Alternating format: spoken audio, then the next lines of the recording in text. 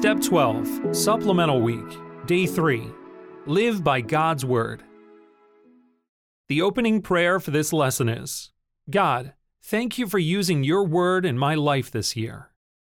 Your daily encouragement for this lesson is Psalm 1, verse 1-3, which says, Blessed is the man who walks not in the counsel of the wicked, nor stands in the way of sinners, nor sits in the seat of scoffers, but his delight is in the law of the Lord, and on his law he meditates day and night. He is like a tree planted by streams of water that yields its fruit in its season, and its leaf does not wither. In all that he does, he prospers. Answer this question. Question 1. How has God used Scripture in your life during regeneration?